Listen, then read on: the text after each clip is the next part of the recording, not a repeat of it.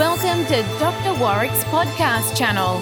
Warwick is a practicing cardiologist and author with a passion for improving care by helping patients understand their heart health through education. Warwick believes educated patients get the best health care. Discover and understand the latest approaches and technology in heart care and how this might apply to you or someone you love.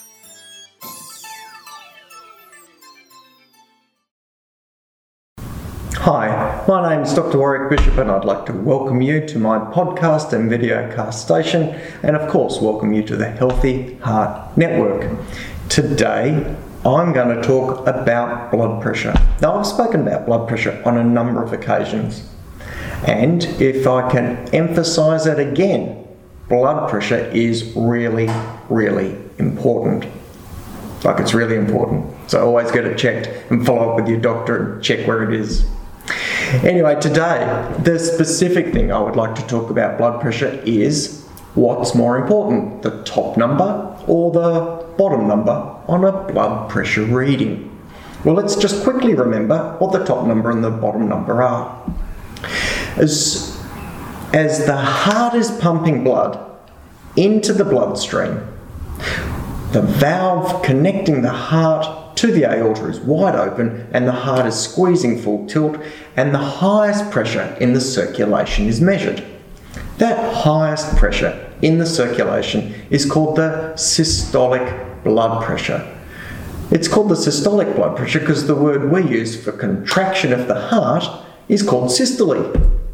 So we could call it the contraction of the heart blood pressure. But we tend to call it systolic blood pressure because that makes us sound quite aloof and knowledgeable because we're using jargon that you guys don't normally understand. Well, what's diastolic blood pressure? Well, diastolic blood pressure in actual fact is the blood pressure we get when the heart's not contracting. So let's think this through. Heart squeezes, blood shoots out into the circulation. We measure the highest pressure during that time. That's the systolic blood pressure. Heart stops squeezing. Blood stops flowing out of the heart. Blood starts to come back into the heart, but the aortic valve closes. The system now relaxes, if you like, and the system relaxes and finds a blood pressure, which is related to the recoil of the large blood vessels, which have stretched and now coming back during the relaxing phase, plus how tight the arteries are that the blood's being pushed into. So if there's plenty of recoil in the arteries during the relaxing phase of the heart contraction and the arteries are tight, then the diastolic pressure will be fairly high. Does that make sense? If the arteries do not recoil, then there's no energy to go back into the system. Let's say there's no energy. Let's imagine someone who's got stiff arteries, and let's say they've got very open, major arteries, and let's say they've got very open small arteries that are being pumped into. So the diastolic pressure would be lots of runoff, because all the little arteries are open, lots of runoff, and no recoil from the major arteries. So that person would have a very low diastolic blood pressure. Okay, that's a reminder of systolic and diastolic. Today, I'd like to talk about what's more important, systolic or diastolic. And the reason I want to talk about that is that when I was training, quite a few years ago, we used to talk about the diastolic pressure being the most important one for us to measure to make decisions about blood pressure management in individuals. And we held that dogma, that feeling, for a long time, up until probably somewhere around the 90s.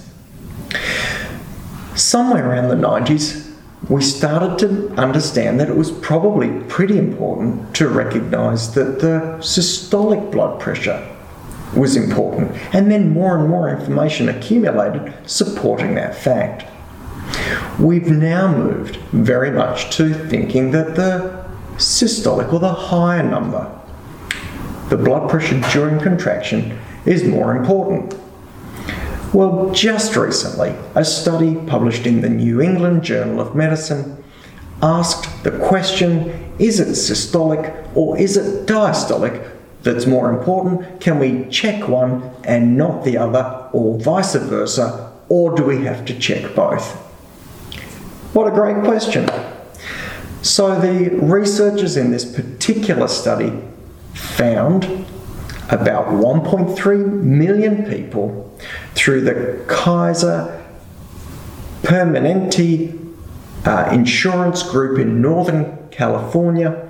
They accessed about 36 million blood pressure readings on those 1.3 million people, and they did this over a number of years.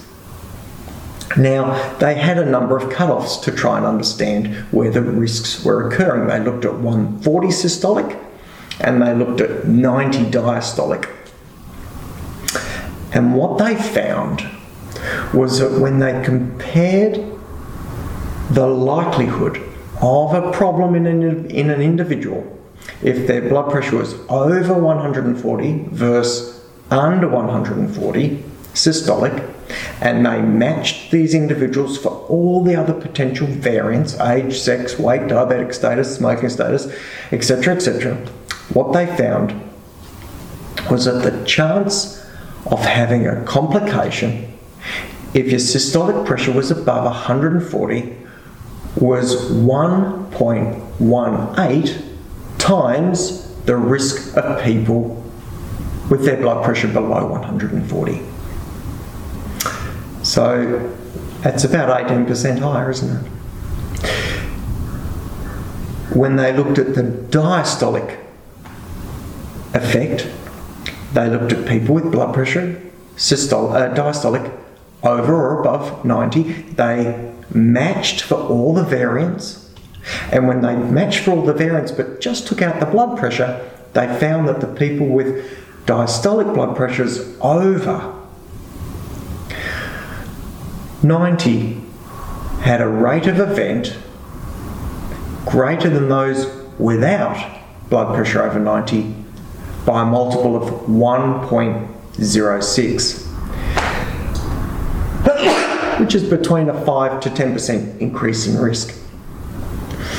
So this tells us that systolic blood pressure and diastolic blood pressure are both important.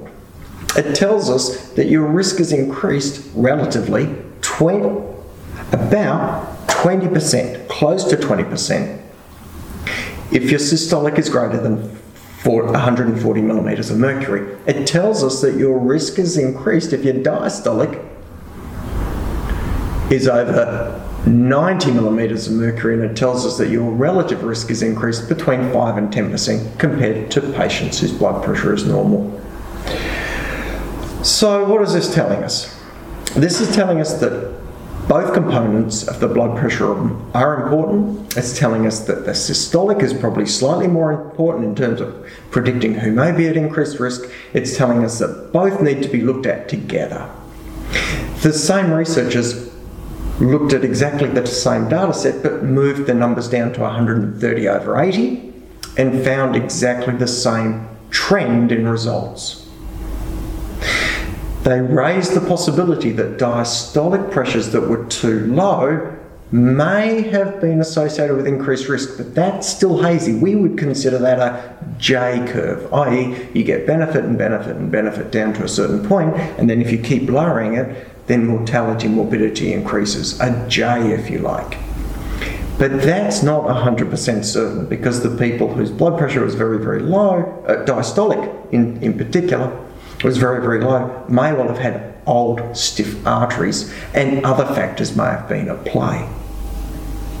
What's the take-home message for you? Well, I've really carried on about blood pressure on a number of occasions on this podcast, and I do it with my patients on a regular basis. The take-home message is this: your blood pressure, whether it is systolic or diastolic, now we understand it's systolic a little more than diastolic, but whether it's one or the other, they both represent the wear and tear on your vasculature, on your heart, coronary arteries, on your heart as an end organ. It will potentially develop cardiac failure elevated blood pressure is closely linked to atrial fibrillation, and it is very closely linked to risk of stroke. So, whatever your blood pressure is, if you can get any lower, get it any lower. That is going to be good. And when it comes to my patients in my rooms, they'll come in and say, "Oh, doc, my GP measured my blood pressure at 110 systolic and said I should probably come off my blood pressure tablets." And I will say, are you having symptoms? Are you getting lightheaded when you stand up? Can you not bend over and stand up without there being a problem? And if the patient says, "No, I feel absolutely fine," then my strong advocacy is to say, look, the lower your blood pressure, as long as you're not having side effects or problems, then the better it will be in the long term for your vasculature. The SPRINT trial, which came out in the last year, clearly shows us that in high-risk patients, really trying to drive down that blood pressure, without question, shows benefit for major adverse coronary event. But beyond that, the sooner we can get blood pressure down, the sooner we can start to reduce risk for an individual with stroke, heart attack, cardiac failure, and atrial fibrillation. It's got to be a good thing to keep down. Well, I hope I've shared with you some insights into blood pressure. The systolic measurement, probably a slightly better predictor than the diastolic measurement, but both really important if we're looking to mitigate risk for individuals. Please check with your local doctor, your pharmacist, your physio, whoever's checking your blood pressure. Please keep getting it checked. If it's not spot on, do something about it. Follow it through. It is a really big deal. I hope you've got something valuable from today's podcast. If you have any queries or questions, please drop us a note. If you have any suggestions for any future podcasts, let us know. As always, I wish you the very best, and please don't die from a heart attack. You have been listening to another podcast from Dr. Warwick. Visit his website at drwarwickbishop.com for the latest news on heart disease. If you love this podcast, feel free to leave us a review.